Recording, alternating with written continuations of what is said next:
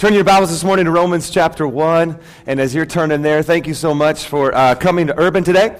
A couple of things as you're turning to Romans chapter 1. Right after this service, we have our first Sunday ministry, and it takes place right outside those doors, and we have a family in the church here that has made a lunch for everybody, and so stick around. What is the first Sunday ministry? If people are in need or you live next to somebody in need, you can go out there and grab anything you see out there for free. But we do have a new system in place that we started last month, and that is you got to check in, fill out some information, and then when they call you, you can go through and grab some stuff that you need. But once again, please, you might be sitting here and think, I don't need anything, I'm fine. But if you live next to somebody in need, maybe you know somebody that's in need, grab some stuff and take it with you and bless them. Matter of fact, you can even wrap it up and say it's a gift from you and that you spent a lot of money on them, okay?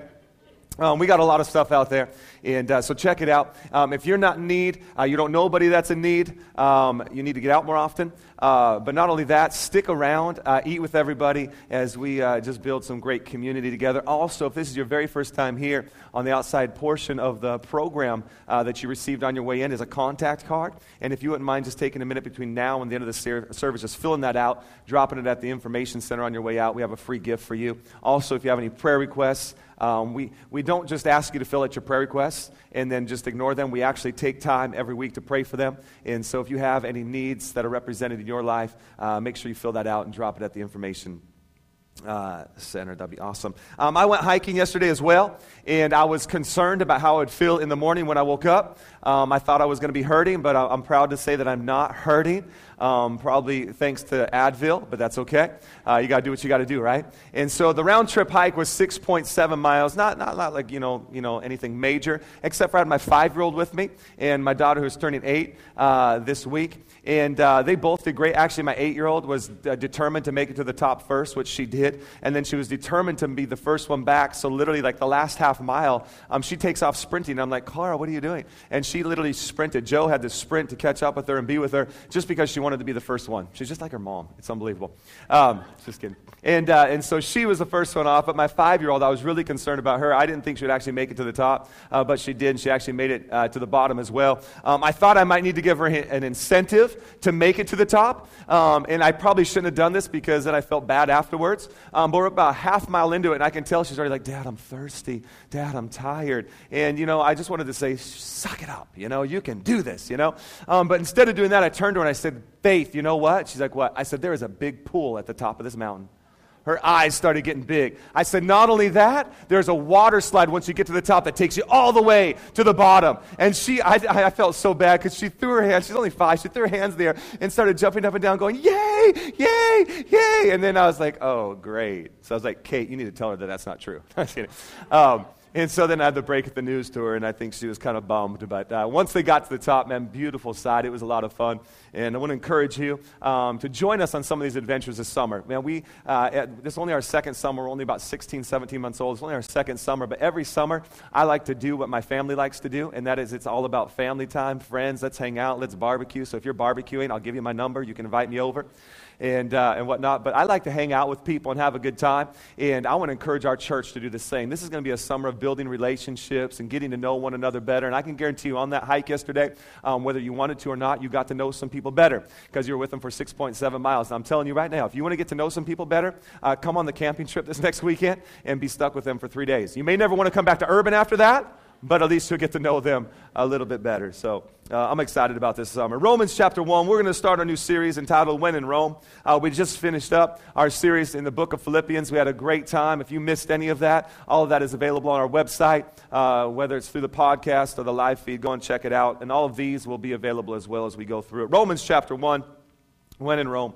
Starting in verse 1, it says, Paul, a servant of Christ Jesus, called to be an apostle. Now, other translations might say this, a bondservant or a slave. And the reason that Paul is addressing them as such is because at the time in Rome, there were about 1 million people, but the majority of that 1 million people were slaves. Okay, and so he addresses himself as they would receive it, and so he calls himself a servant or a bond slave. This is one that was a slave at one time but has now been set free, but chooses to stay with his master out of love and admiration. So here we go. Verse 2, which he promised beforehand through his prophets in the Holy Scriptures concerning his Son, who has descended from David according to the flesh and was declared to be the Son of God in power according to the Spirit of holiness by his resurrection from the dead. Jesus Christ our Lord, through whom we have received grace and apostleship to bring about the obedience of faith for the sake of his name among all the nations, including you who are called to belong to Jesus Christ. To all those in Rome who are loved by God and called to be saints, grace to you and peace from God our Father and the Lord Jesus Christ. First, I thank my God through Jesus Christ for all of you, because your faith is proclaimed in all the world. For God is my witness, whom I serve with my spirit in the gospel of his Son, that without ceasing I mention you always in my prayers, asking that somehow by God's will I may now be at last succeed in coming to you. For I long to see you, that I may impart to you some spiritual gift to strengthen you. That is, that we may be mutually encouraged by each other's faith, both yours and mine.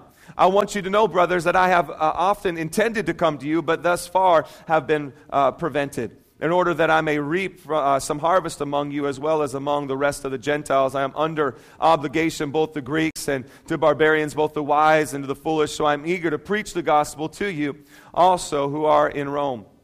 For verse 16 and 17, I want to key in on this as we're going to talk about today.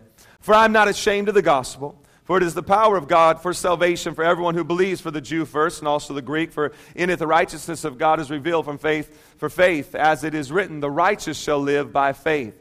For the wrath of God is revealed from heaven against all ungodliness and unrighteousness of men, who by their unrighteousness suppress the truth. For what can be known about God is plain to them, because God has shown it to them. For his invisible attributes, namely his eternal power and divine nature, have been clearly perceived ever since the creation of the world in the things that have been made. So they are without excuse. For although they knew God, they did not honor him as God or give thanks to him, but they became futile in their thinking. And their foolish hearts were darkened. Claiming to be wise, they became fools and exchanged the glory of the immortal God for images resembling mortal man and birds and animals and creeping things. Therefore God gave them up in the lusts of their hearts to impurity, to the dishonoring of their bodies among themselves, because they exchanged the truth about God for a lie and worshipped and served the creature rather than the Creator, who is blessed forever.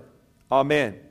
For this reason, God gave them up to dishonorable passions. For women exchanged natural relations for those that are contrary to nature. And the men likewise gave up natural relations with women and were consumed with passion for one another, men committing shameless acts with men and receiving in themselves the due penalty of their error. And since they did not see fit to acknowledge God, God gave them up to the debased mind to do what ought not to be done. They were filled with all manner of unrighteousness, evil, covetousness, malice. They are full of envy, murder, strife, deceit, maliciousness. They are gossips, slanderers, haters of God, insolent, haughty, boastful, inventors of evil, disobedient to parents, foolish, faithless, heartless, ruthless, though they know God's decree that those who practice such things deserve to die. They not only do them, but give approval to those who practice them. Let's pray. God, we thank you for your word today. God, I pray that in the next few moments that we have together, that God, you would speak to us out of your word. God, we'd be encouraged. God, we'd be challenged. God, we'd be strengthened. Lord, I pray that as we go through the book of Romans together over the next 10 weeks or so, that God, something new would pop off the pages to us in Jesus' mighty name. Amen. Amen. Let me just give you a few things real quick as we set up this book, as we're going to be talking about it for 10 weeks. And so let me just give you a few things about the book, about the writer, and about Rome as well. Okay? Overview and setup. The author of this book is indeed Paul. Although if you look in chapter 15, there's a guy named Tertius that actually greets you and says, I, Tertius, the one who's writing this gospel, greets you.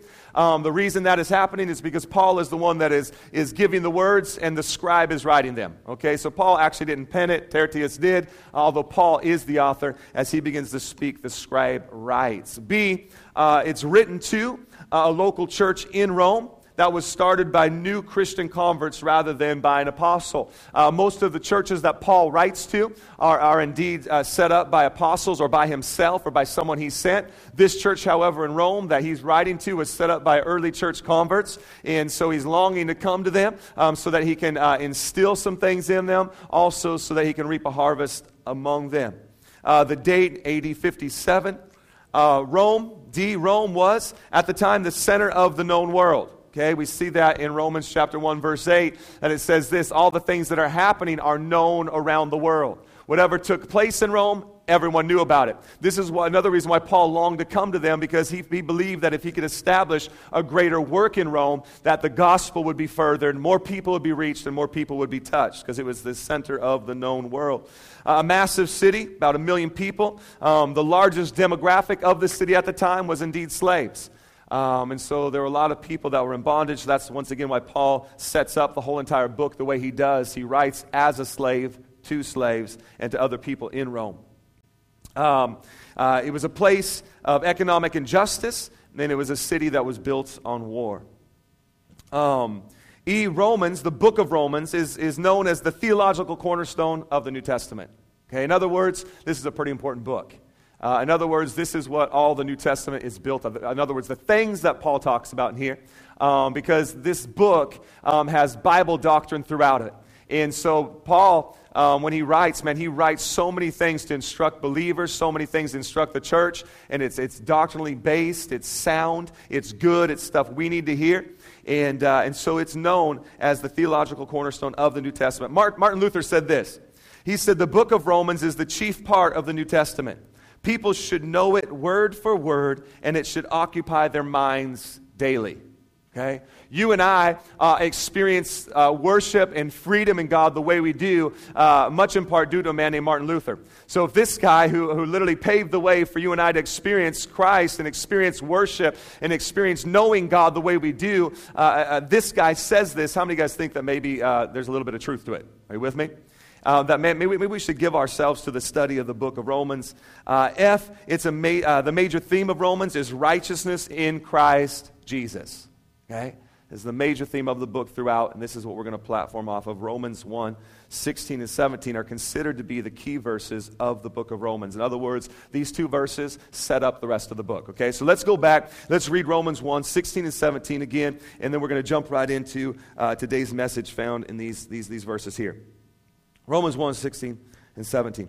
For I am not ashamed of the gospel, for it is the power of God for salvation to everyone who believes, to the Jew first and also to the Greek. For in it the righteousness of God is revealed from faith to faith. In what? In the gospel. The righteousness of God is revealed from faith to faith. As it is written, the righteous shall live by faith. Faith. Let me pray. God, we thank you, God, for your word. Lord, I pray right now, one more time, God, I pray that you'd help me communicate it in a relevant way. In Jesus' name, amen. Why did Paul say, I'm not ashamed? I don't know about you, but it could have said a lot of different things. It could have said, I'm really bold in the gospel of Jesus Christ. I'm really blessed in the gospel of Jesus Christ. I'm really happy about the gospel of Jesus Christ. But it doesn't say any of those things. It says this, it says, I'm not ashamed of the gospel of Jesus Christ. In other words, Paul uses a negative to set up the message here of what he wants to set up. Now, how many guys would admit that you're a negative person? Thank you. You're honest. Okay. There's some negative people out there. There's people that they look at the glass as half empty rather than half full, right? There's people that wake up in the morning and they see the clouds and they're like, oh man, it's going to be a cruddy day, man. This is just horrible. Man, it's probably going to rain, And there's other people that look at the clouds and say, man, it's going to burn off and it's going to be a fantastic day, right? I don't know what it is with negative people, but sometimes I just want to do that to them. Are you with me? Okay. Paul, as we know him, if you've read the Bible at all, he's the one that wrote 2/3 of the New Testament. He is actually not a negative guy at all. Okay, he has every reason or every right to be, because he's been through a lot of stuff. We don't have time to talk about it all, but he's been through a lot of stuff. And so when Paul uses a negative to set something up, what he's doing is he's drawing attention to it. Because if he just wrote, I'm bold in the gospel, everybody would be like, yeah, dude, of course you are. You got knocked off a donkey, by the Lord himself on the road to Damascus. So of course you're bold. Okay, and we would just kind of keep reading. But because he sets it up with a negative, I'm not ashamed, it draws us to ask the question, what is he not ashamed of? Why is he not ashamed? And why is he even saying that in the first place? Okay? And so I want to look at this real quickly where he says, I am not ashamed of the gospel. Okay? If you know anything about Paul, you know that he is literally going on mission journey all over, man, preaching the gospel. Obviously, he's not ashamed. He's writing this to the people in Rome for two reasons. First, he's writing because of this. There is actually some tension going on in Rome right now between the Gentiles and between the Jews. Between those that are now being saved that aren't of the nation, okay, of Israel, and those that are of the nation of Israel that know what it means to be saved under the law. Okay? The Jews believe that under the law, and there's nearly 600 laws that they had to adhere to, the Jews believe that if they kept all of these things and did all of these things and did this and did that, that they would be saved. Okay? But now the gospel comes along, okay? What Jesus Christ did on the cross, it comes along now, and it begins to declare this, that you can do nothing to receive salvation, but that salvation comes through Jesus Christ and His grace alone. So there's some tension now that's happening in Rome because the Gentiles, man, they're coming into this new life, but they've done nothing. They didn't do this law, that law, obey this, observe that, follow this, follow that. They didn't do any of that, and so the Jews are saying, wait a second. We do this, and this is salvation, but you're saying they're saved too. So Paul now, who knew what it was to walk under the law, okay? Paul now comes along and says, guys, don't be ashamed. Guys, don't be embarrassed that for so long you've been doing all these things thinking that it's the way to salvation. Okay? Don't be ashamed that now that you've done all of this thinking that this is the way and that's the way. Let me ask you this question. How many of you guys have done something before only to come around later and find out that's really not the way to do it? Okay? You think of anything. You know what I mean? I had a trainer one time. I know you probably can't tell. But I had an athletic trainer one time and back in Vegas, and he showed me the proper way to lift, the proper way to eat and all this stuff. And I actually was working out before I got the trainer, okay? But we go into the gym, and when you go into the gym and you see people that are working out, and a lot of times you see people like doing the curls, and they're going like this. Y'all know what I'm talking about? And it's like you are working out every muscle in your body except for the one you need to be working out. Right? They're just, look at me, they're sweating, and they're probably throwing their back out, and they're, and then they go to the bench press and they're like, y'all know what I'm saying. Y'all been to okay, has anybody ever been to the gym? Okay, because this analogy isn't going to work unless you've actually been to the gym, or at least, maybe watch TV, okay? And so they're doing this, and my trainer just, he goes, actually that guy, and some people actually that are doing that, they're actually pretty ripped. I don't know if it's due to the workout or the juice, but anyway, praise Jesus. And so they're working out. My trainer's like, dude, that's not, And so he taught me proper technique, all right? And, rather than being able to do, like whatever I do, 5,000 pounds, okay? He's like, dude, let's drop down to like 10 pounds and let me show you proper form, right? And man, when I'm done, I'm just hurting. I'm sore. Why is that? Because they came along and showed me the proper way, okay? Now, I don't know about you, but I know that some of those people, when they're in there doing this and they finally get the trainer and you come in the next week and they're like, they don't want to show their face. Why? Because they're ashamed. They're embarrassed, okay? This is what Paul is saying. Paul is saying, guys, look, don't be ashamed, all right? I know you thought this was the way, and you did good, but Jesus Christ came on to fulfill the law, to fulfill all righteousness, and because of what He did on the cross, guess what? Now you have true freedom, okay? And so this is what he's saying. The second thing he's saying is this. It actually addresses the believers in Rome. And it's saying this, guys, don't be ashamed to share your faith. Don't be ashamed to share what God has done in you. Don't be ashamed to go out now and share it with others. Okay? And what I guess maybe more than ashamed, maybe insecure, embarrassed. Man, how many of you guys would say, you're here today and you would say, man, God's been good to me and I've experienced a new freedom in Him. Okay? And I might be the only one raising my hand, but okay? That's why I'm not ashamed to stand up here and tell. I know what it's like to walk in the freedom that God's given me.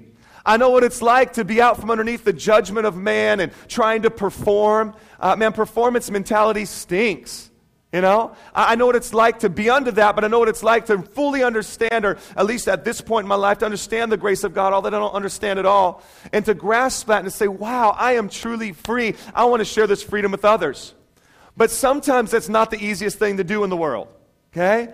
You have those people that, man, just because of the way they're made up and who they are, they have no problem. They can meet anybody and within 30 seconds share their whole entire life story with them and have them, asking Jesus into their heart.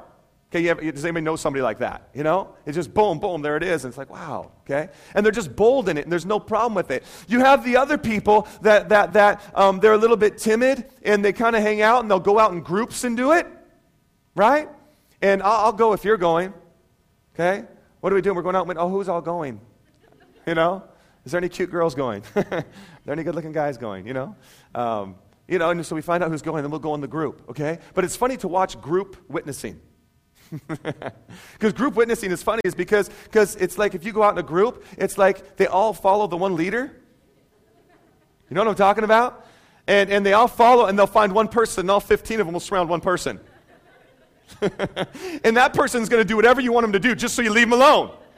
You know what I'm talking about? But it's so funny, you watch these groups, and they go out, and they kind of follow around, and then they all surround the guy, and the dude's like, oh, okay.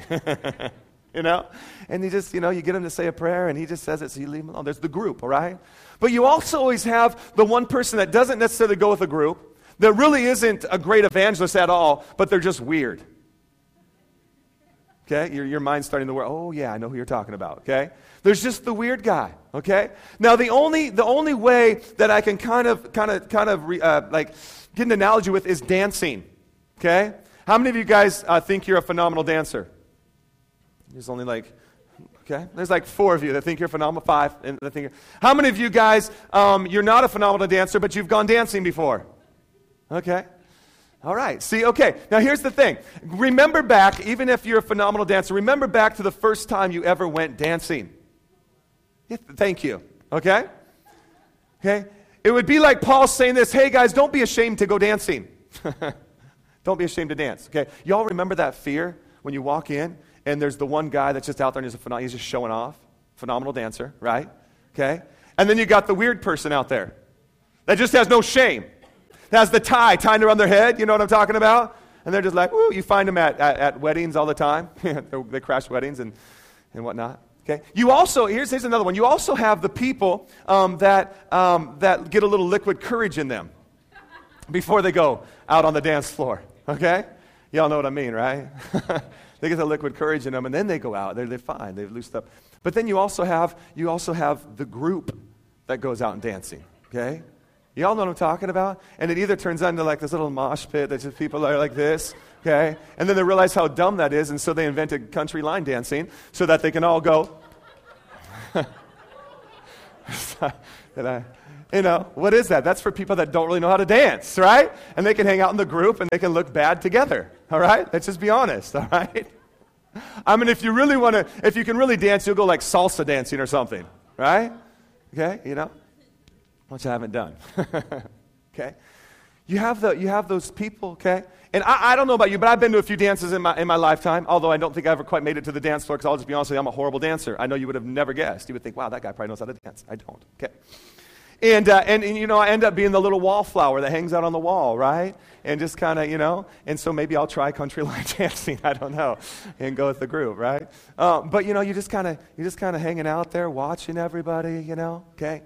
Why? Because I'm embarrassed to get on the dance floor, okay? The same thing happens when it comes to sharing our faith. For some reason, there's an embarrassment. You have the opportunity. Okay, think about it this way. Someone at work is going through a crisis. Something happened. And you know that you should probably at this point, because they're not a Christ follower, they have no one to lean on. They have no one to bring them comfort. They're in pain. They're dealing with the loss of a loved one, let's say, and there's something going on. And you know that you could come over and just say, hey, would you mind if I pray with you? Because I know someone that can comfort you. Okay? But too often times we don't want to cross that barrier, that line, because how are they going to perceive it? What about this? What about that? What is that? That's a little bit of, I don't know, I'm embarrassed, okay? But Paul is saying this, look guys, if you've experienced the grace of God in your life, don't be ashamed, okay? Because here's the reality, okay? Whether you want to admit it or not, even if you're a horrible dancer, you've never been on a dance floor, you all know that when you're in the bedroom by yourself, you are the best dancer in the world. Come on, somebody. You know what I'm talking about, right? Every one of us sitting here at some point has danced in their bedroom by themselves, okay? I don't care if you admit it or not. It's the absolute truth. And then, and you're just like, wow, and I'm like, I'm pretty good, elbows at 90 degrees, But I watched Hitch. You with me, okay? And so, I know what I'm doing, you know what I mean? And so, okay. And you've all done that, whether it be, lock the bathroom door, you're in front of the mirror, whatever. And then when you come out, though, you're just like, no, I don't dance, okay? The same thing is true, man. You've experienced the grace of God, and it's on the inside, and wow, God is so good to me, and I've been free, but you need to come out, and you need to share with people. Do not be ashamed of what God has done in your life, okay? Are you with me? Let's look at some central points here real quick of verses 16 and 17. Do not be ashamed of the gospel, for it's the power of God. Number one, essential point of this passage is this: there's power in the gospel. There's power in the gospel. Do not be ashamed. Why? Because there's power.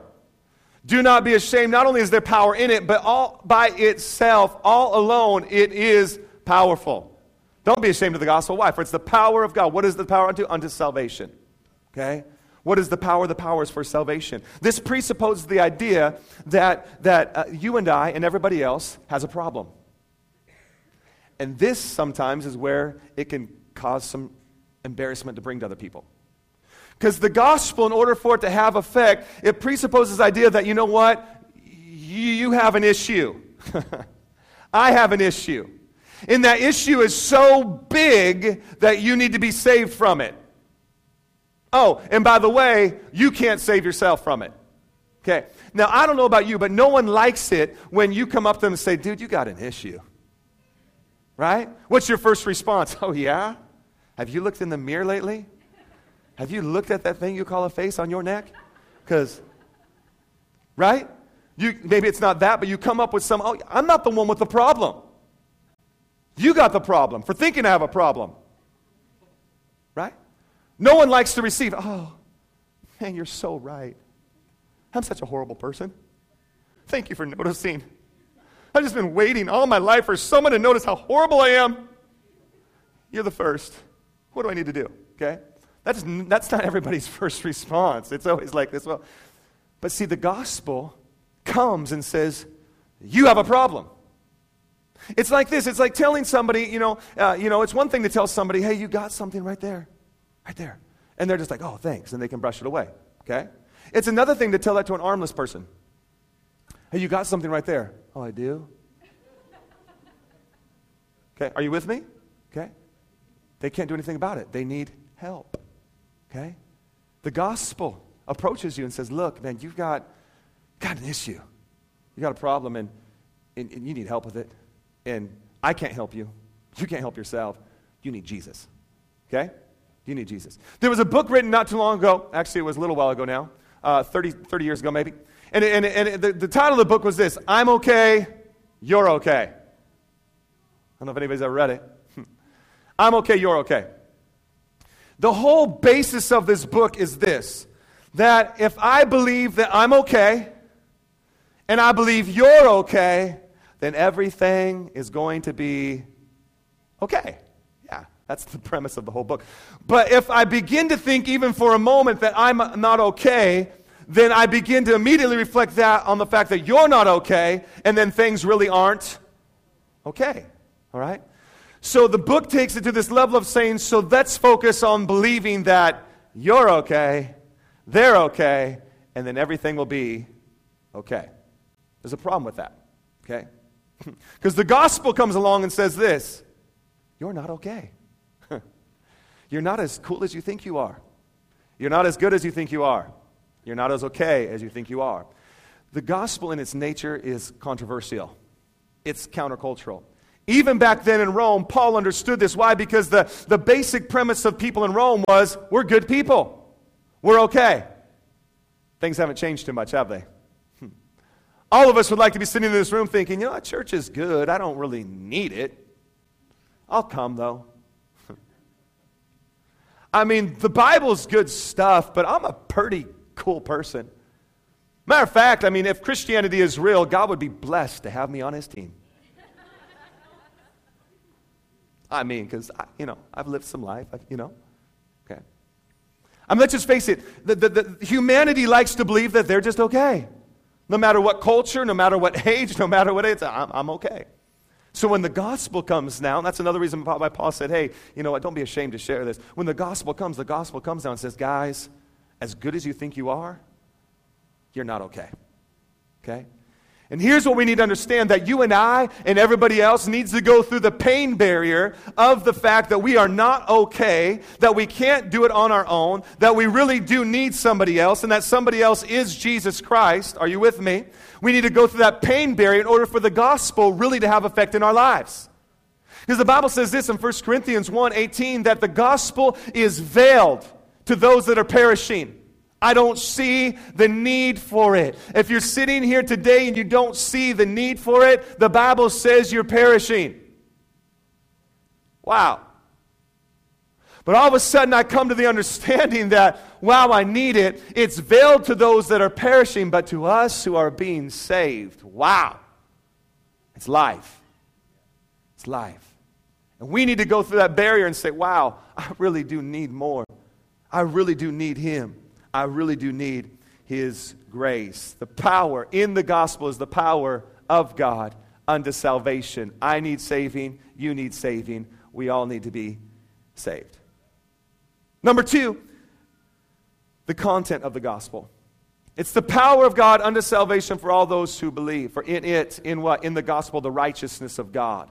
What's the content of the gospel? It's the righteousness of God. It's not the righteousness of us. It's not our plan. It's the plan of God, and it's the righteousness of God. In it, the righteousness of God is revealed. This gives the gospel power. Romans 3:23, man, we've all sinned. We've all fallen short. I need a Savior. Who is that? It's Jesus. Here's the thing with really anybody in culture. We look for justification. We look to be right. We want that. Even if we're not a Christian. Man, today was a lousy day. But at least I get to go home to my family. You with me? That makes it okay now. Well, I mean, man, I really don't like my job, but at least I get a paycheck. Man, you know what? Life isn't going that well, but at least I have. Everybody looks for that in culture. Okay? You know what we can look at today? We can look at the fact that we have Jesus Christ, the King of Kings and the Lord of Lords, and we have His righteousness. Let me talk to you real quickly about righteousness, then we'll be done. When we look at Romans and we see the theme of righteousness, which is the overall theme of the book, this is the way that most believers view righteousness, and this is even the way that most people that aren't yet Christ followers view righteousness. We view righteousness as if the slate has been wiped clean. In other words, we see it like this, that let's just say I committed a crime, okay? Maybe we shouldn't use me as an example. Let's say Andre committed a crime, okay? Let's say Andre went and robbed a bank, all right? Andre goes and robs the bank. He's walking out of the bank, and he's got bundles of money, and all of a sudden he gets caught, okay? Andre now is going to have to pay the price for that. Andre now, he goes to prison for whatever time he goes, okay? Let's say they found out that he robbed like 7 other banks as well, so he's in there for a long time. Gosh. So Andre's in prison. He does his time. Let's say 10 years. He does his time. He gets out. The judicial system looks at it as he is a free man. The slate has been wiped clean, okay? He has now served his time. That's no longer held against him. He can never go back to prison for those crimes. He doesn't have the money, but hey, he's done the time. He's a free man. You're good to go. Okay? The only problem with that is this. As we walk out, and everybody that was our friend before knows what we did. Dude, was it worth it? Okay? Knows what we did. Not only does everybody know what we did, they quickly remind us what we did. Dude, are you ever going to be able to get a bank account anywhere? I mean, honestly, do you need to take one out in my name, you know? Okay? And then now he's reminded of what he did, so now he's always thinking about, man, am I ever going to be able to get a bank account? What did I do? Okay? Too many of us view righteousness like that. Too many of us see that God came and, wow, He forgave me my sin. Man, I looked at that stuff on the internet, and man, I looked at pornography for X amount of years, or man, I messed up in my relationship with my wife, or man, I really blew it here, or man, I sinned against God, or I did this, or I did that, and then I come to God, and He's faithful and just to forgive me my sins, and we view righteousness as, okay, He took that sin away, and here I am, and everybody knows, and I know, and wow. That's not righteousness, or at least that's not the full package of righteousness. Okay. The full package of righteousness, as you read on in Romans 5, 6, 7, and 8, it pushes the thought on to say this. That He not only comes and wipes the slate clean. How many of you guys have ever seen a dry erase board before? Good. You're like, what are those? I use a computer. Okay. Dry erase boards still serve a purpose, all right? My daughters have one in the room, okay? And you've drawn a picture on the dry erase board. And as you're drawing, and my daughter's doing this the other day, and they're drawing, and then they continue drawing, they're like, oh, no, I messed up. Man, gosh.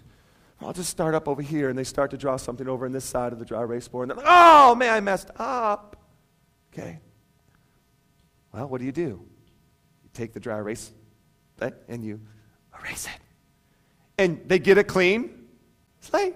And then what do? They take the pen and they start to draw again, and like, oh, here's the sunshine, the house, the chimney, the little dog. Oh, we have 17 dogs now. And, they're drawing the picture. And then all of a sudden they're like, oh, I messed up. I messed up. Okay. Well, Jesus will forgive me. Wipe the slate clean. And what do? I start to draw again. Okay. True righteousness, though, is not that. True righteousness is this. Here we are in life, and man, we're going about life, and man, we're building our life, and we're building our marriage, and we're building our families, and we're building our career, and all of a sudden, boom, we mess up. And we turn to God, and we say, Jesus, come, would you forgive me, would you? And he comes, and he wipes the slate clean. Then he looks at you and smiles, and he takes the marker out of your hand, and he begins to draw a picture for you. And the picture he begins to draw for you is far better than the one that you could draw for yourself. Ladies and gentlemen, that is true righteousness. Too many of us, the slate gets wiped clean, and we're like, okay, well, I guess I got to prove myself once again. I guess I got to win somebody's trust once again. I guess I got to do this all over again. No. True righteousness is this, he takes away all of your sin, but it doesn't stop there. He takes the righteousness that is in Christ Jesus, and he says, hey, this is yours now. You don't have to live under what you were doing. That's why the Bible says that old things are passed away. Behold, all things have become new. When you walk out of that prison, it is no longer you, the guy that was in prison. It's a brand new Andre. It's a brand new you. You are a new creature in Christ Jesus. And if anybody comes along and tries to remind you of what you did, it's just mere accusation. Oh, dude, never been in jail. I was a different guy. Same name, looked a lot like me. Although I think I'm a little better looking. That's righteousness. It's not just wiping the slate clean and saying, all right, try again. It's wiping the slate clean and saying, now I'm going to give you my life in exchange for your old life. I'm going to take away your lust, and I'm going to give you purity. I'm going to take away your anger, and I'm going to give you joy. I'm going to take away your addictive behavior, and I'm going to give you freedom. People look at you. When my wife got saved, I'm telling you right now, she looks different when she did when I first met her. Totally different. Why? That's grace. That's glory. That's righteousness. That's righteousness. It is his righteousness that justifies us and saves us. If you just real quickly, if you're a note taker and you want this, that we have been saved. This is justification. We have been saved. We're released from sin. It's justification. We are still being saved. What is that? That's sanctification. That's saved from the power of sin. Not only am I saved from the sin that was in my life, but now sanctification, I'm being saved from the power of it. It no longer has dominion over me. And then there's glorification, which is what's going to happen when Jesus returns. I will be saved. I've been saved, I'm in the process, and I will be. I don't know about you, but that makes me pretty happy. That makes me pretty excited. The conclusion of the gospel is this. In it, the righteousness of God is revealed from faith to faith, for the Jew first, then for the Greek. What's it telling us? It's saying, look, it's not just for them, although it may have came to them first, but it's for anyone who calls upon the name of the Lord. They shall be saved. The conclusion of the whole thing is this: it doesn't matter who you are. It doesn't matter where you've been. It doesn't matter what's happening in your marriage right now. It doesn't matter what you've been through. It doesn't matter what you've believed. It doesn't matter. It doesn't matter at all. Man, his righteousness comes and sets you free. And it's for everybody and anyone who would call upon the name of the Lord. That's why it's called grace. We don't deserve it. Nothing we could ever do to deserve it. The conclusion is this is for anybody, and you can't do anything other than just believe. Other than just believe and receive. It's like if someone has a gift for you. Oh, wow, there it is. I'll take that. When Jesus Christ came and died on the cross, he said, here's a gift for you. And by faith, you just got to, wow, thank you for that gift. In conclusion today, I came across a story of a guy in India, married, had kids, is actually a pastor. And one day, him and his wife family were walking, and they began to hear a baby cry. And the further they walked, the more intense the cry was. They heard the cry, and they heard the cry, and they kept walking, and then pretty soon they just weren't walking. They were like, let's go find out where the cry is coming from. And they followed this cry, and they kept going, and all of a sudden they followed the cry to a well. And there was the sound of a baby crying at the bottom of this well. One of them got lowered down, and when they got down the bottom, they found this baby, not very old, found this baby bawling. Someone had dropped their baby in there, didn't want it anymore. Went down, got the baby, brought the baby up. That baby, they adopted, named her Grace. They didn't just rescue the baby out of the well. They gave the baby a new life and a new name. See, too many of us view righteousness as God rescued me from the well. Thanks, Jesus. I'll try to make it on my own again. But the complete picture of righteousness is He not only saved us from the bottom of the well, but He said, now I've taken you out of there. Now I'm going to adopt you into my own family, and I'm going to give you a new name, and I'm going to give you a new life. Old things are passed away. Behold, all things have become new for every culture, every nation. Anyone who chooses to call upon the name of the Lord shall be saved. God, we thank you for your word today. God, we thank you that your word is powerful. God, your word is just, honestly, it's fantastic. God, it changes the way we see things. It changes the way we believe. It changes the way we act. It changes the way we talk. It changes everything. Apple's iPhone, or their slogan for their new iPhone, this changes everything. And guess what people are doing with their iPhones right now? They're bringing them back. It's not working.